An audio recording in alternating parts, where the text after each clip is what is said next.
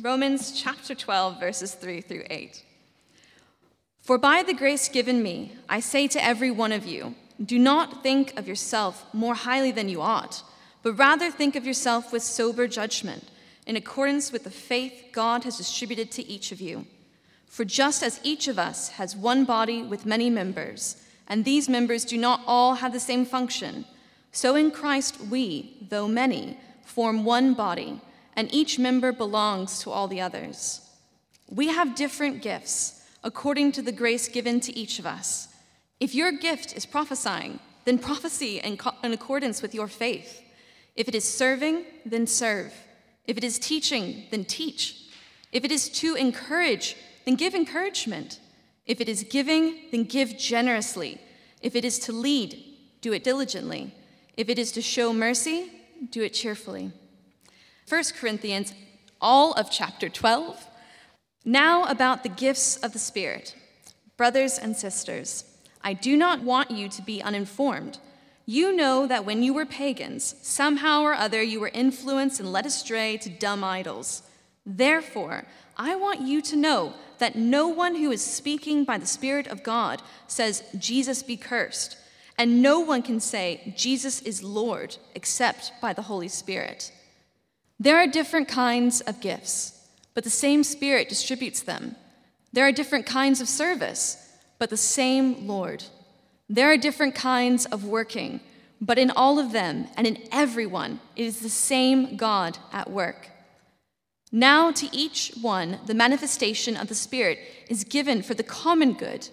To one there is given through the Spirit a message of wisdom, to another a message of knowledge by means of the same Spirit, to another faith by the same Spirit, to another gifts of healing by that one Spirit, to another miraculous powers, to another prophecy, to another distinguishing between spirits, and to another speaking in different kinds of tongues, and to still another the interpretation of tongues.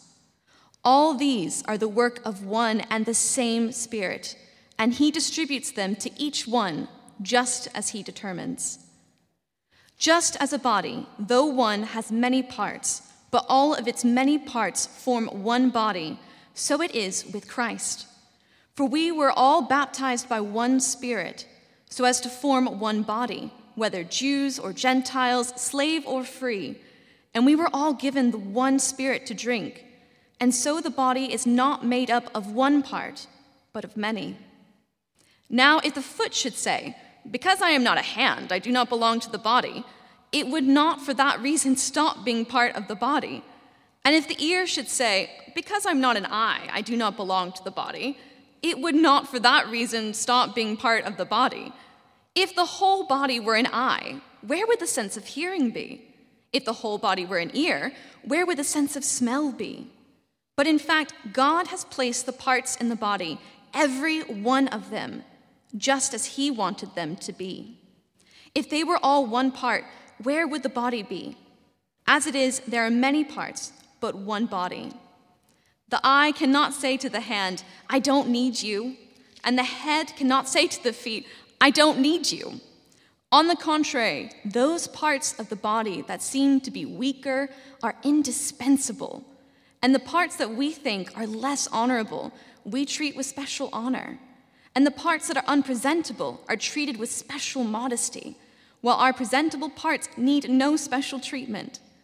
But God has put the body together, giving greater honor to the parts that lacked it, so that there should be no division in the body, but that its parts should have equal concern for each other. If one part suffers, every part suffers with it. If one part is honored, every part rejoices with it. Now you are the body of Christ, and each one of you is part of it. And God has placed in the church, first of all, apostles, second prophets, third teachers, and then miracles, then gifts of healing, of helping, of guidance, and of different kinds of tongues. Are all apostles? Are all prophets? Are all teachers? Do all work miracles? Do all have gifts of healing? Do all speak in tongues? Do all interpret? Now eagerly desire the greater gifts. Thank you very much, Julia, for bringing God's word to us. Well, if you're joining us on this Sunday and haven't been with us over the last couple of weeks, we're in a series looking at the church. And this is the final sermon in this series, looking at the church and what it means to be part of God's community. We've looked at eldership, we've looked at being members, we've looked at the sacraments, the Lord's Supper and baptism, we've looked at the issue of discipline. And today we're looking at service. The issue of God's equipping his church with spiritual gifts. And the church around the globe is celebrating Pentecost today. The coming of the Holy Spirit in power to empower the 12 apostles and Jesus' followers to fill them anew and afresh with power to do his work. Isn't it amazing that the book of Acts starts with the Lord, the risen King, going into glory and entrusting his mission to his church? But they're not alone. They have his Spirit. And that's what we want to celebrate today. And so in some respects, as I've prepared this sermon throughout the week, just going, oh my life, there's more and more and more we need to do. But don't worry, I've tried to be as restrained as possible in one sense. But it does feel like this is a subject we will keep coming back to as we want to grow in the gifts God has given us. When was the last time you had terrific service? Whether it was it a meal that went really well? The food was delicious, prepared superbly by the chefs. The waiters, the waitresses were really friendly. They were very attentive. They just were there when you needed them. The restaurant was clean and comfortable. Maybe it was a memorable meal. Was it a super helpful shop assistant? You know, the type who just are there for you. They've got the time. They're listening to you. They're not trying to fob you off. They help you get what you needed. Or the Uber driver who's on time. They get you to the destination without hassle. They're just really friendly. It counts, doesn't it? Great service. We appreciate it. There's something very satisfying about everyone knowing what they're meant to be doing. Everyone getting on with their task. At the moment on the BBC, there's a series of programs that are a sort of fly-on-the-wall documentary of the Queen Elizabeth aircraft carrier, which has been recently commissioned. And this is a couple of years ago. It was during COVID that they made this documentary. But it's fascinating seeing these F-35s, these state-of-the-art aircraft with the flight deck crew all working in absolute synchronicity without any verbal communication because you can't hear. So they're the guys who wear the earmuffs and they're doing all the hand signals and this, that, and the other. And they guide these multi-million or even billion pounds worth of aircraft just by using hand signals. And they then take over and they're all on point. And to see that teamwork, to see them absolutely on point, it is amazing. These aircraft being launched in whatever weather, from stormy weather to 40-degree heat, these teams working. It is amazing to see it come together. And we've experienced that in life, whether it's at work, when your work team really get it, and you get that deadline over the line together, isn't it great? Or in the family, when you have a celebration, and everyone's working together the right way. Someone's brought some food, someone's got the cake, the venue's organized, you know, there are games, the kids are getting on. Everyone's doing their bit, it's working well. We see it really in football teams. I'm really hoping for Stockport County today. They're down at Wembley. This is their playoff final. I'm really hoping they are drilled, they know what they're doing, and they're going to go to League One. I really hope that's the case, praying for it. And I know David is as well. He's down there right now. So David Martin, I hope he's having a lovely time. But yes, we want to see that. And when teams play well together, something to celebrate. And you know, it's true in God's church. When you look at the local church, you should see a diverse community of people working together as one, for the good of each other, for the benefit of those who are not yet part of their community, all for the glory of God, all for the glory of the Father, the Son, and the Spirit.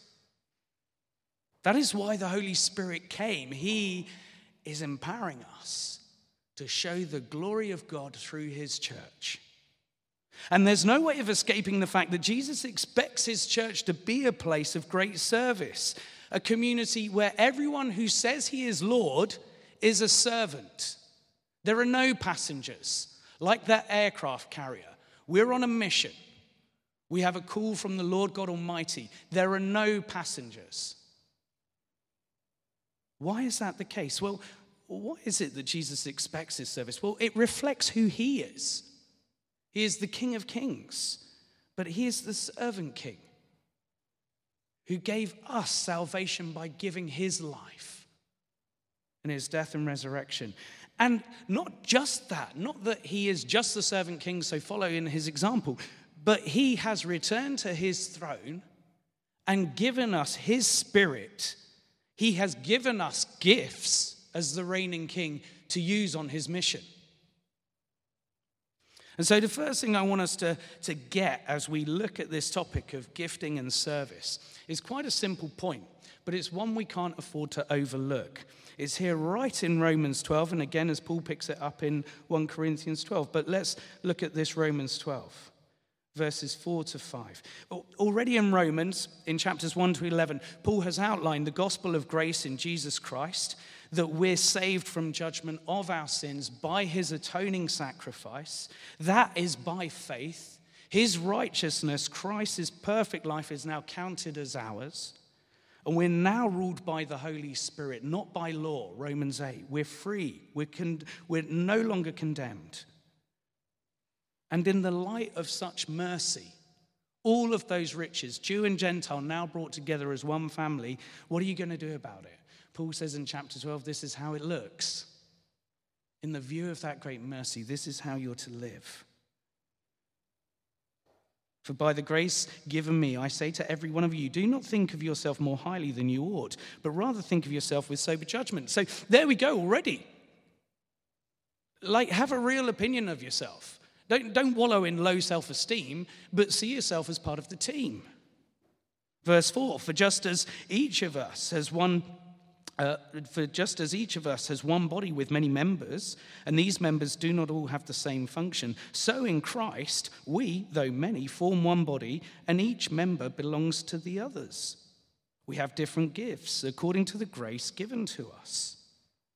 Can you see, therefore, the emphasis right here, right at the start of the application of the gospel in chapter 12, the emphasis on diversity. There are many members, lots of Christians, lots of different experiences and giftings, but there's total unity. There's one body. The focus isn't inward on meeting my needs, but outward, looking to the needs of others. And any spiritual arrogance, therefore, is challenged by this straight away, isn't it? The fact these gifts aren't earned. They're freely given. It's grace, grace, grace. And they're given as God sees fit. Each person who trusts in Christ for salvation belongs to Christ, and so belongs to the church, the body of Christ. Let's flip to 1 Corinthians 12, if you've got your Bibles there or you're using your device, your tablet or phone.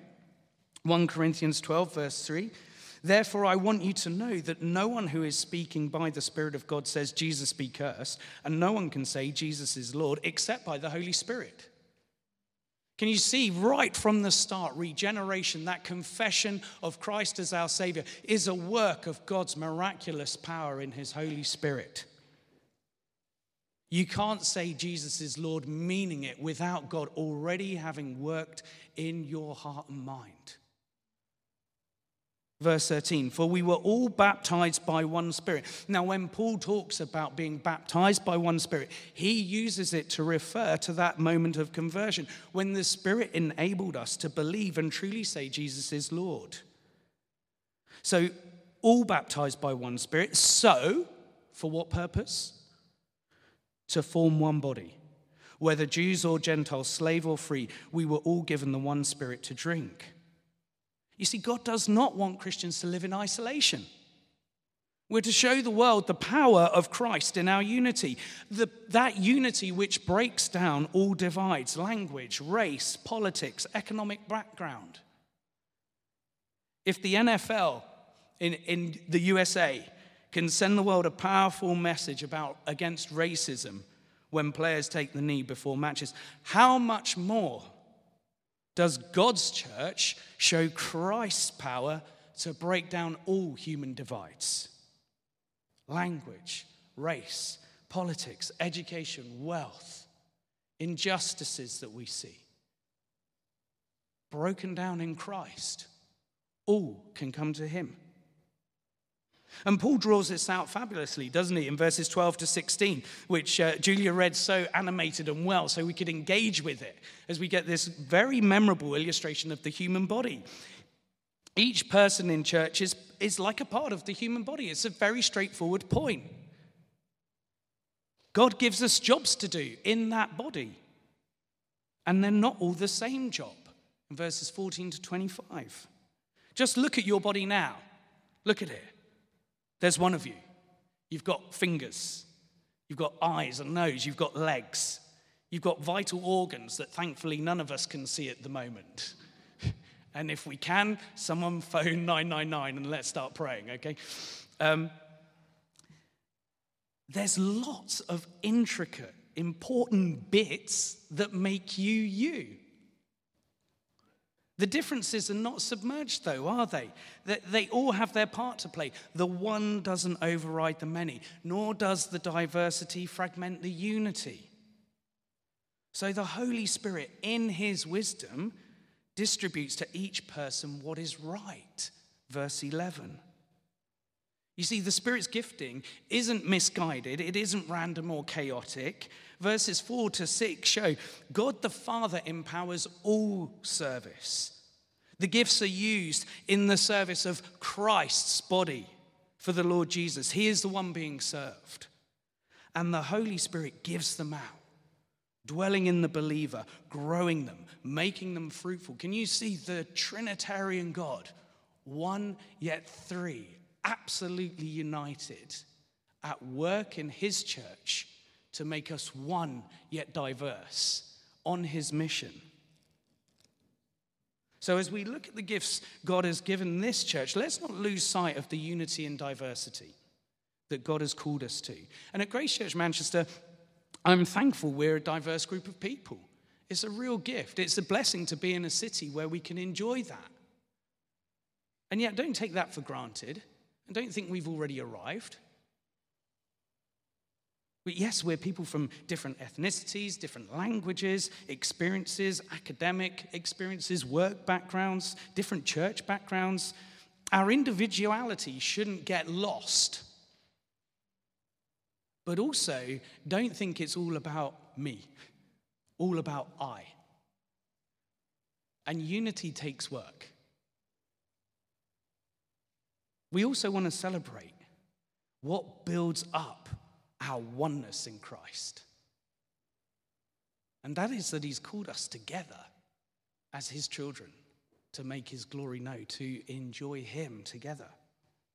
The Corinthian church, you see, had fallen into the pit of competition when it comes to gifts. They had fallen into the pit of competition, fixating on who has certain gifts, whether they were the most important ones, were they a bit more powerful.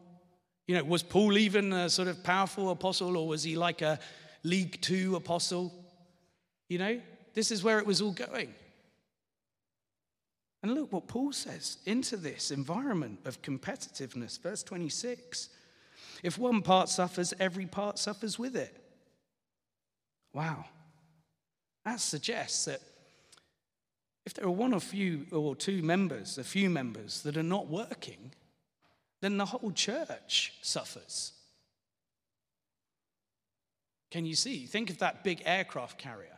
There was an incident where it's amazing what can shut down a multi-billion-pound piece of kit. But a bird got sucked into one of the big fans, and that was like chaotic. But you think that fan doesn't work, the whole ship shuts down. There's an urgent repair work that needs to go on. In the church, just a couple of disciples that are saying, I'll look after myself. Well, I don't have gifts. I'm not needed. Actually, that's quite self-indulgent as well. A few disciples, when members are suffering, the whole church suffers. To be a Christian and not exercise your gifts is a paradox. That's not what being a Christian is. Being a Christian and not exercising your gifts is actually unloving. And on a deeper level, it's a lack of trust in Jesus' purpose for you. So please, would you pray? Pray for each other, pray for yourself, pray for Grace Church, that we would recognize we are not a solo project. And you can see how that ripples out. It's not just about this community. We're not a solo church. It's not about what we're doing and how we're blessing the city. It's how we're working with others to get that good news out. The other churches that we know and love and pray for and support. And we're a church that will always send people just because of our natural turnover. We've talked about that. And that's a blessing across nations. We're not a solo project. And the flip side of that is beautiful, isn't it? In verse 26. If one part is honored, every part rejoices with it. So when we're working well together, who gets the glory? The Lord. Who gets to enjoy the glory? We do. There's praise. Each member contributes and each member's appreciated. So let's move on to look at what are these spiritual gifts. And I suppose there are a couple of key texts, and I've put those there. Thanks, Ali, for putting up the slide. You can see those references there, which make some of the spiritual gifts explicit. Romans 12, 1 Corinthians 12, and 3 to 14. Ephesians 4, 1 Peter 4. Obviously, in Acts, there's lots of examples of gifts being used, teaching, evangelism, giving, healing. As well as in the letters. You see the gifts mentioned there in Galatians chapter 3, verse 5. 1 Thessalonians, when we were doing that series this time last year, we saw Paul exhorting people in their prayers, in the way they would serve one another. But the gifts of the Holy Spirit are many and they are varied. I think there's a really healthy creativity to what God the Holy Spirit does. They're varied and they're many. And he enables Christians, therefore, in the spiritual giftings to go beyond what we can do in our own strength and with our own abilities, with our own talents, and he can multiply that to serve others. He can enable us to do more for his glory, to serve believers, to serve people not part of the church. The gifts themselves are the manifestation in verse 7. The gifts themselves are the manifestation of the Holy Spirit in 1 Corinthians 12, verse 7.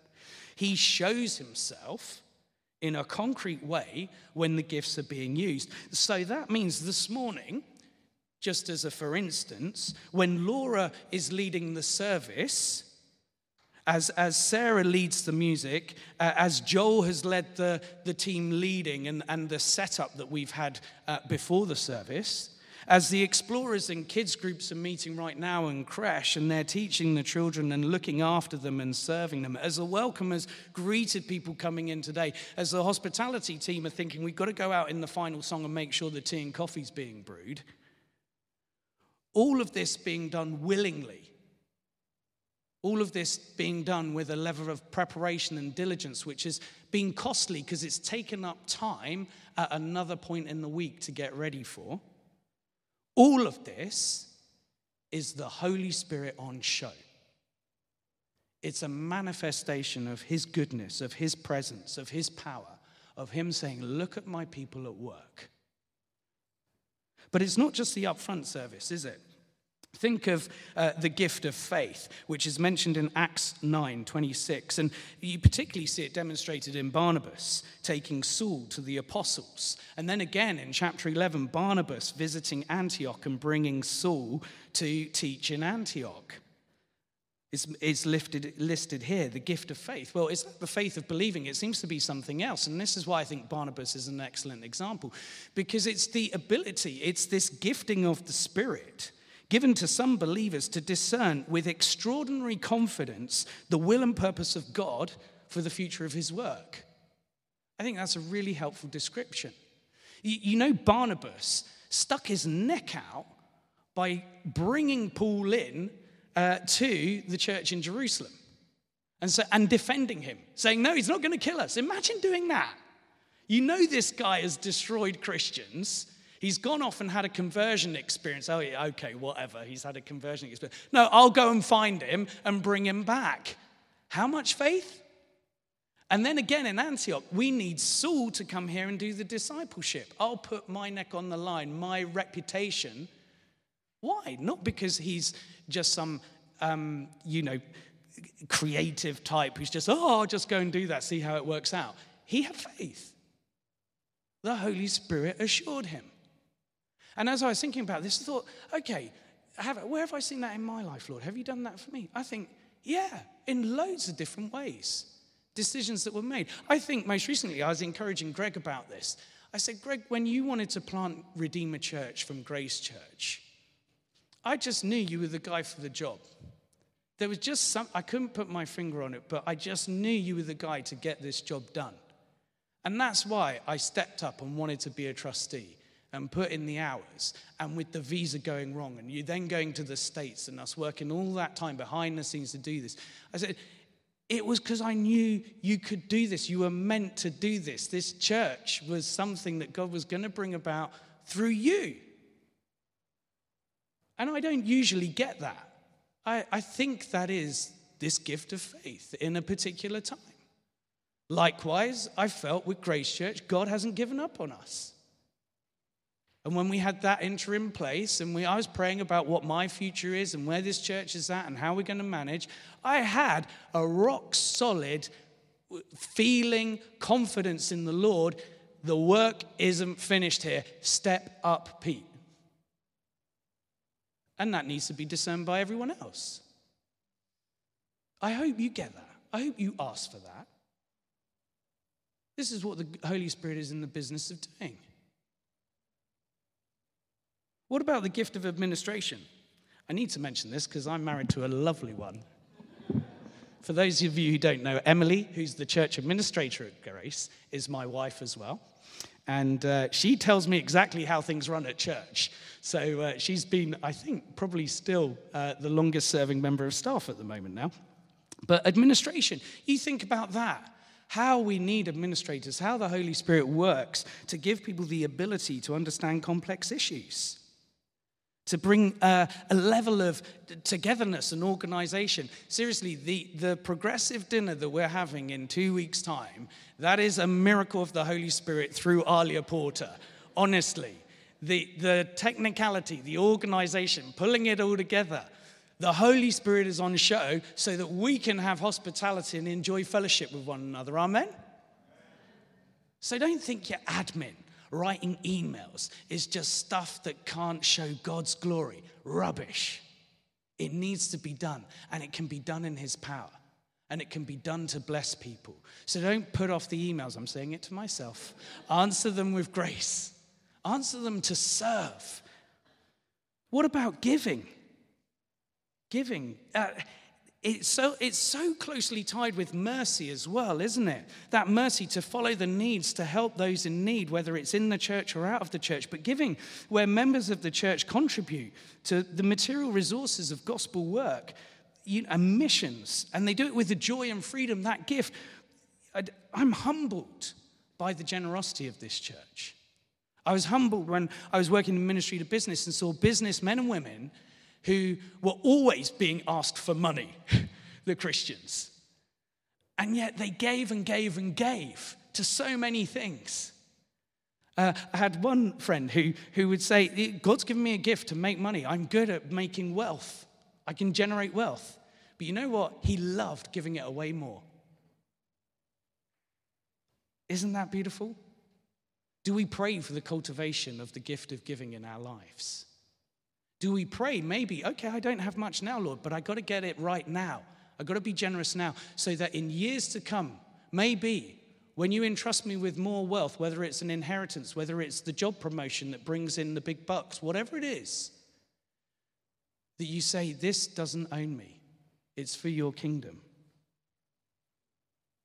Well, there are some very helpful lists that people have drawn up from various passages across the New Testament to bring together the spiritual gifts. And I think they are helpful. But it's interesting that the New Testament, in no real place, puts together a master plan. And then, frustratingly, doesn't say, here are your 5 steps to working out your spiritual gifts and how to maximize them most. It's so frustrating. It's like, what? Paul, Peter, could you have gone there just slightly for us? Vern Poythress, the theologian and pastor, he uses, I think this is another helpful way of just thinking about it as we think about where we are, the triad of Christ's offices, the kingly office, the priestly office, the prophetic office, which Christ fulfilled perfectly. And he says, now that we're united in Christ, obviously as his disciples, there's a sense in which we operate in these spheres. Not copying Jesus' work, that's completed and finished. But in some way, as we're exercising leadership and responsibility in the church, that is a kingly type of office. That would include setting up new initiatives, missionary outreaches, being an elder, being a trustee, leading a certain life group or a small group and taking charge of that. The priestly one is about service. It's about the mercy, the love. It could include the intercessory gifts, having a real heart for prayer and praying for people, of developing healing ministries and praying in that regard, of pastoral care, again, of the admin stuff. And the prophetic is the speaking gifts. And so as you start thinking about this, can you see how they blur? That the lines start overlapping. The gifts are many and they're varied. So when does teaching stop becoming teaching and it becomes encouragement? And when does encouragement become a prophetic word? You know, that moment where you're chatting and the person goes, I just needed to hear that. Or in a Bible study, the way someone explains something and the lights go on. That prophetic insight. No, we all have a responsibility to give and to be generous. But when does that move into the gift of giving? It's messy, isn't it? It's creatively messy. It's dependently messy on the Holy Spirit. He's the one in control. It's Christ's mission we're serving, and he expects to empower lots of service, lots of good work, more, because that is his agenda. And so it should be ours. Now, some of the gifts are very ordinary, some are very extraordinary. And it is a sad irony, isn't it, that the gifts of the Holy Spirit given to build his church up have become a battlefield, have become an occasion for division and animosity and mistrust between brothers and sisters in Christ. Some gifts are at the storm center of argument, like miracles, tongues, messages of wisdom and knowledge and prophecy and healing. Now, all gifts from God are supernatural in that they all demonstrate his presence, the Holy Spirit at work. Now, whether tongues, mercy, helps, evangelism, or teaching, it's all the same Spirit, Paul says. And it's all the same Lord.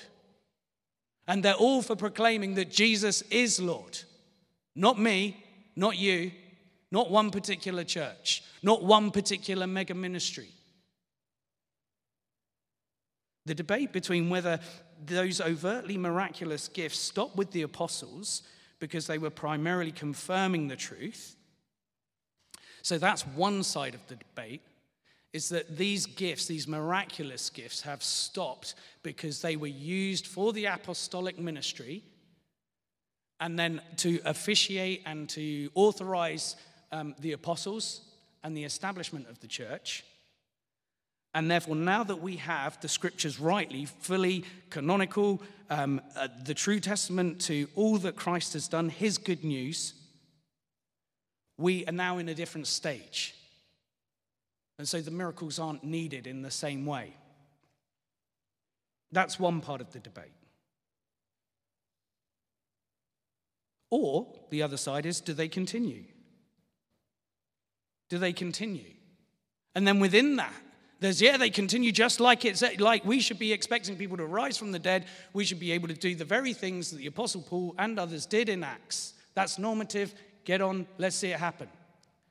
And then there's all degrees of difference and understanding and trying to be faithful within that. Do these gifts continue? Well, they can't continue necessarily in the same level of authority and infallibility.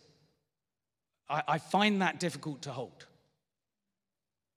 because there's something unique going on with the apostles. And yet, these gifts still function. Paul says they're here for the church. So they function today. I'd say they function not in an exact sort of straight line correlation with apostolic ministry. But yeah, there are prophetic messages. There are speaking gifts. The Holy Spirit is used to prod and to point and to prompt and to rub into our hearts God's truth. Now, those messages, I would say, are not infallible on the level of Scripture. They're fallible. They're to be tested. We saw that in 1 John 4. They're to be weighed, just as the Bereans weighed Paul's message by Scripture. And he was speaking the infallible gospel. How much more then with these speaking gifts? I do pray for healing. I do long to see the Spirit work in ways that are extraordinary and stop us in our tracks. You see, there's a uniqueness to the ministry of the apostles, but there is a call on God's church to obey his Holy Spirit and to receive his gifts and demonstrate them. He is sovereign. He applies his gifts now, especially the speaking gifts or revelatory gifts, in a way that are, yes, they're fallible because they're to be measured by his infallible word that he works through as we open it and preach it and share it and teach one another. There have been remarkable testimonies of healings. As a church, do you consider the testimonies of healings we have enjoyed?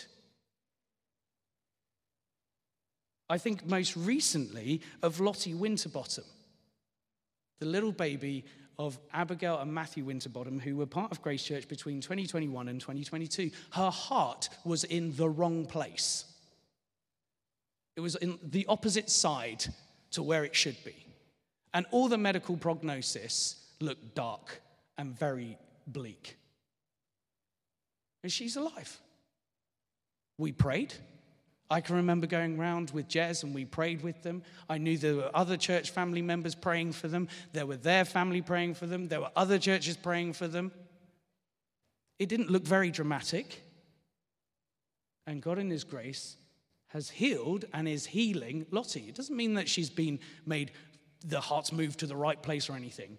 But amazingly, her life is being sustained. The doctors cannot believe it. A friend of mine, Matthew Kimpton Smith, fell off his bike, had a heart attack, went into a coma. As he fell off, there was a cardiologist, a consultant anaesthetist driving the other way. This is up in the middle of nowhere, out in Derbyshire. Driving the other way, stops the car, realizes something definitely serious has gone wrong, has CPR going, whilst the helicopter's called to come in and pick him up. He's then taken to hospital. He's in a coma for at least 2 or 3 weeks, with the family called to come together. He's going to die. He's walking around right now, sharing the gospel miraculously. This man, the doctors said, would be dead. And not just he's back with us, he's talking. He's lost 5 years' worth of memory, but he can speak. The doctors have said to him, you're in the 1% miracle, you shouldn't even be able to dress yourself. Now, there's a whole other issue of why does God answer some prayer and not others? I get that. But that still doesn't take away from the fact that God heals. And we should expect it. And we should expect it with both humility and joy. We don't have to over-egg it. We don't have to make it the central thing. But it is a thing. We should long for it. We should be expectant here at Grace Church to pray for that, because that is how we serve and bless one another. I must admit, though, in my own Christian life, I have been hugely blessed by different pictures or words or that revelatory, the prophetic insights that people might have which they want to share.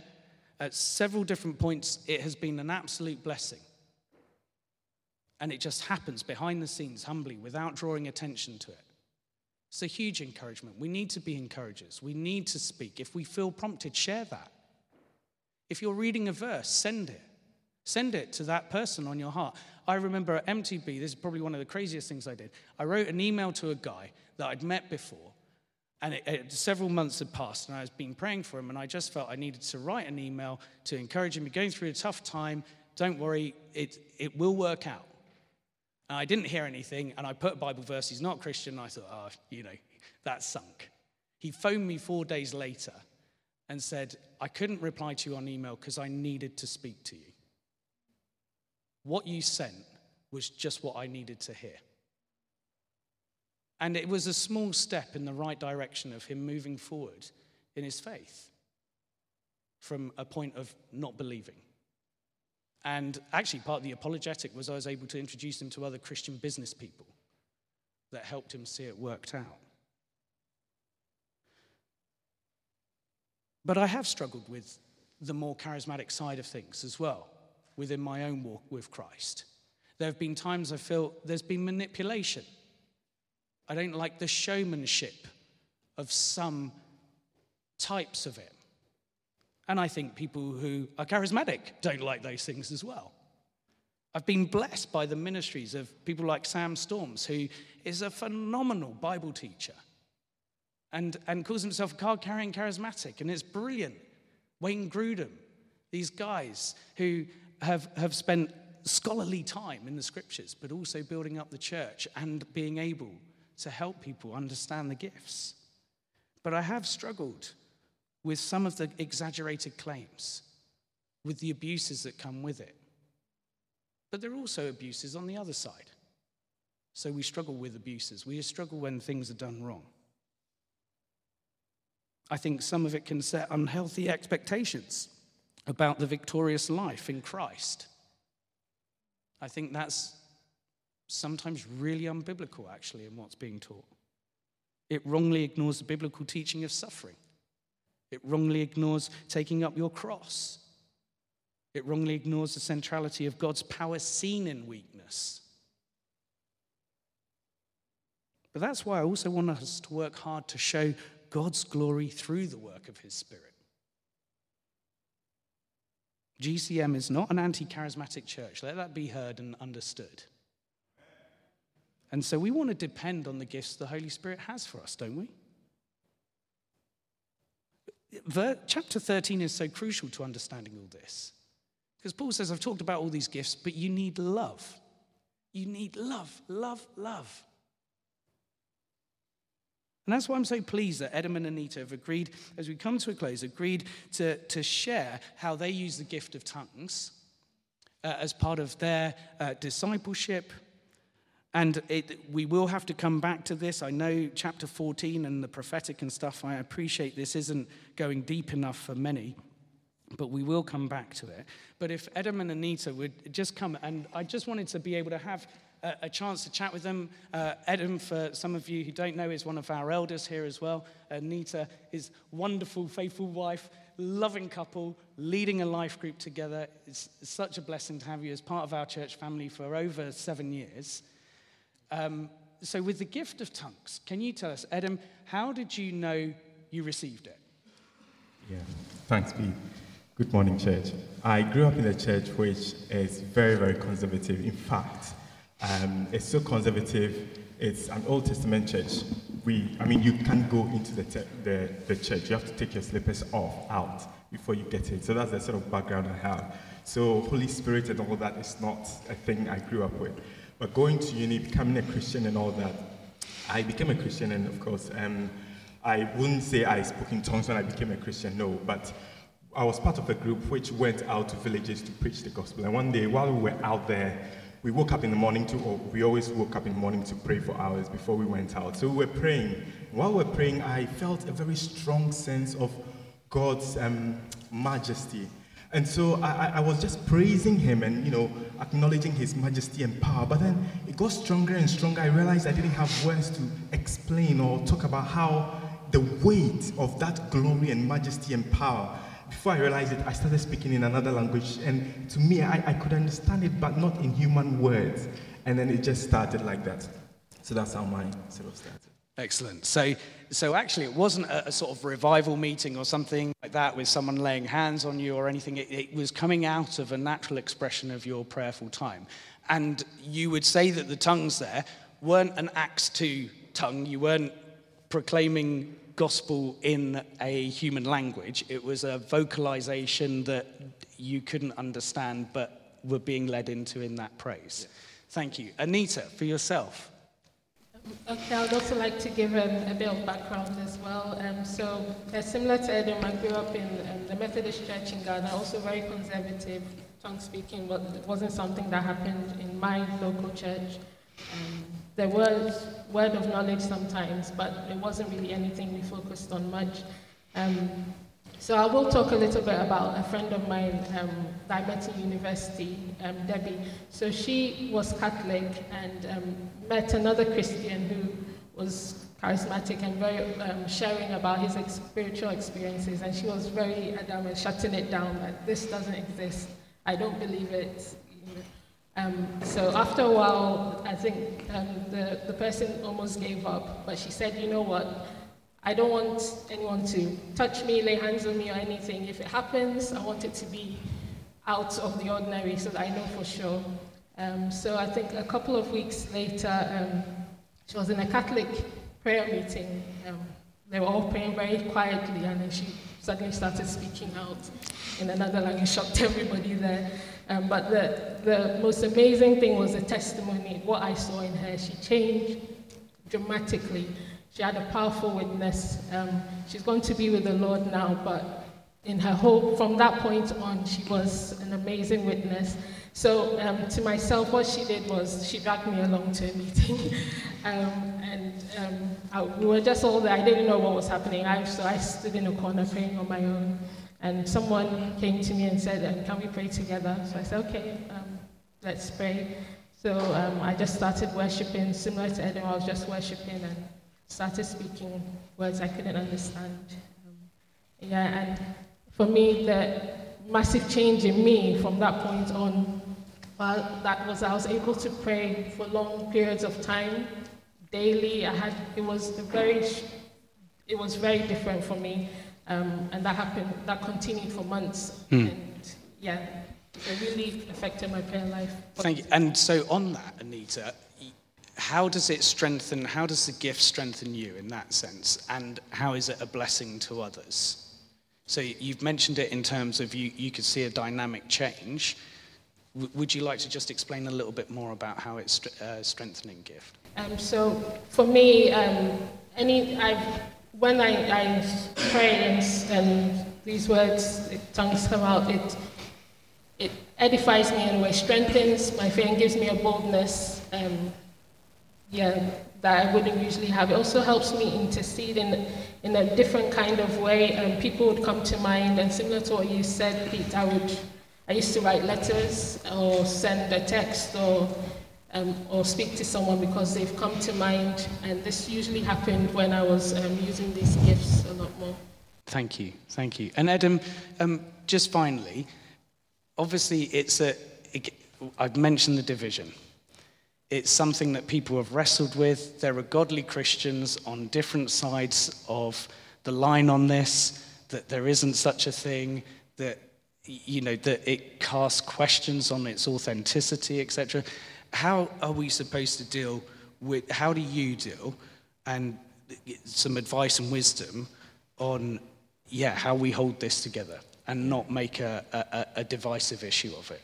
Yeah, that's a great point. And I think I'll go back to what Anita said about Debbie. I knew Debbie as well. She was a really lovely friend of ours. And just as Debbie, just having an open mind and trusting. I mean, God is God. We can't say he can't do things miraculously. He can. He's God if he wants to.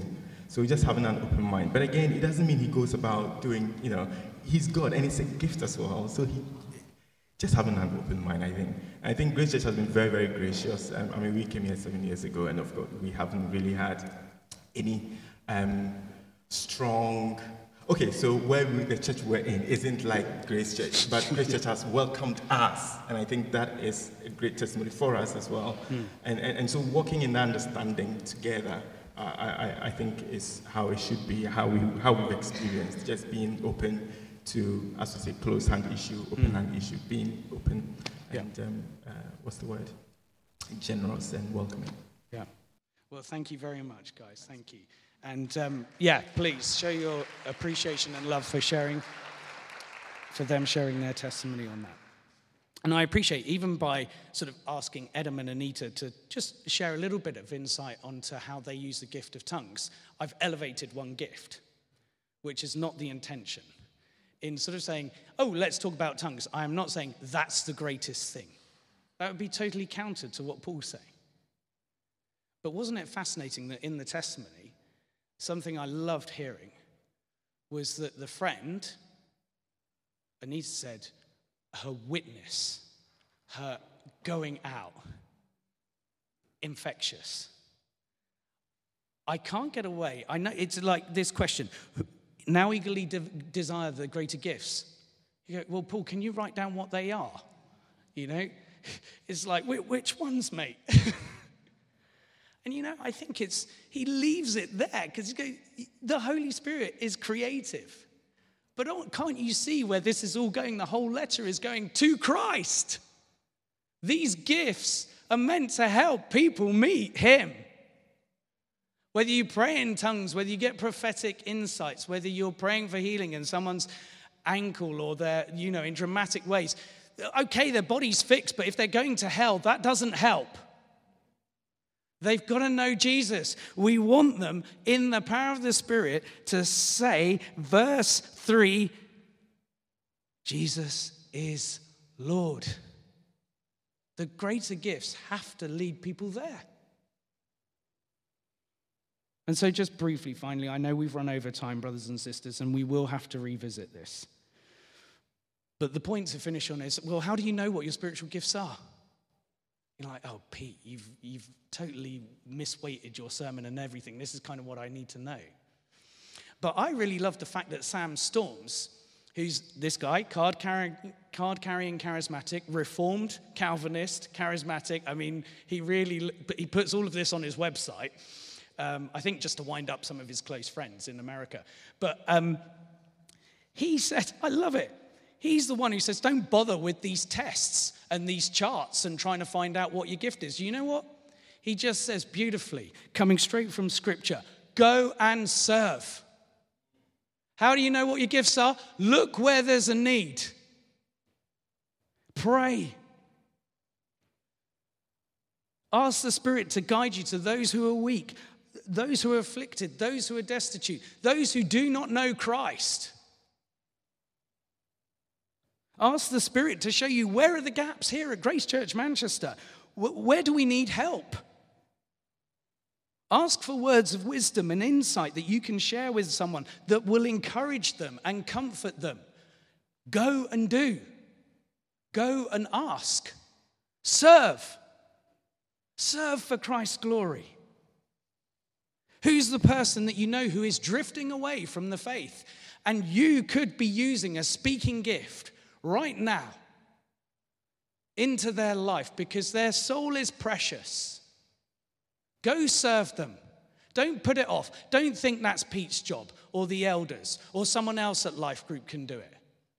What if the Holy Spirit is saying, you are going to do it because I'm going to show people I'm working? Ask. Ask. And trust that the Holy Spirit is giving these gifts not to deceive people or to create division. He's giving them to build up his church. And he wants the fruit to be seen. The love, the joy, the peace, the patience, the kindness, the gentleness, the faithfulness, the self-control, which is his fruit to be exercised through these gifts coming out. I was moved to hear on YouTube, and this is a closing point, on YouTube this week, John Piper did a short video. And he was talking about the last email exchange he had with Timothy Keller before Timothy died. And Ali, if you can put the PowerPoint on, because it is this reference that you can see there, Luke 10, verse 20. Within this email, Tim Keller with John Piper, they were exchanging how they were delighting and praising God for the ministries that have been going on, for the work done. And Tim wrote in the email to Piper, he said, but Luke 10:20. But Luke 10:20, that's it. That's the main thing. You should be more thrilled that you are saved. You should take more delight in the Savior than the service. Because what does Jesus say to his disciples in Luke 10?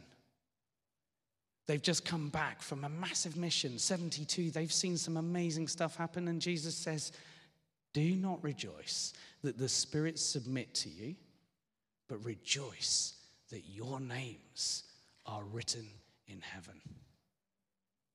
Heavenly Father, thank you that you have not left us alone, that your church is filled with your Spirit. We're on your mission. Lord, I love the fact that you want to give so many gifts to your church. So I pray, Holy Spirit, would you bring a spirit of openness upon us that we would receive, and not just receive, but seek and ask. And not to do that for the glory of our own name, for the glory of, oh, look how accomplished I am. No, we say no to that. We repent of those sinful ideas. And we say, Father, we want to be vessels in your hands, used for your glory, that more and more people will say, Jesus is Lord. That these gifts would abound, that your church would be on your mission. And Father, thank you that we can figure this out together in the power of your Spirit, in the Word, as brothers and sisters in Christ. I pray today that, Father, if you have prompted someone to come to you and ask, or come to you and say, empower me to do this because I've been putting it off, Lord, would you work? Would you not let them go from here without doing business with you and committing themselves to service for your glory? Amen.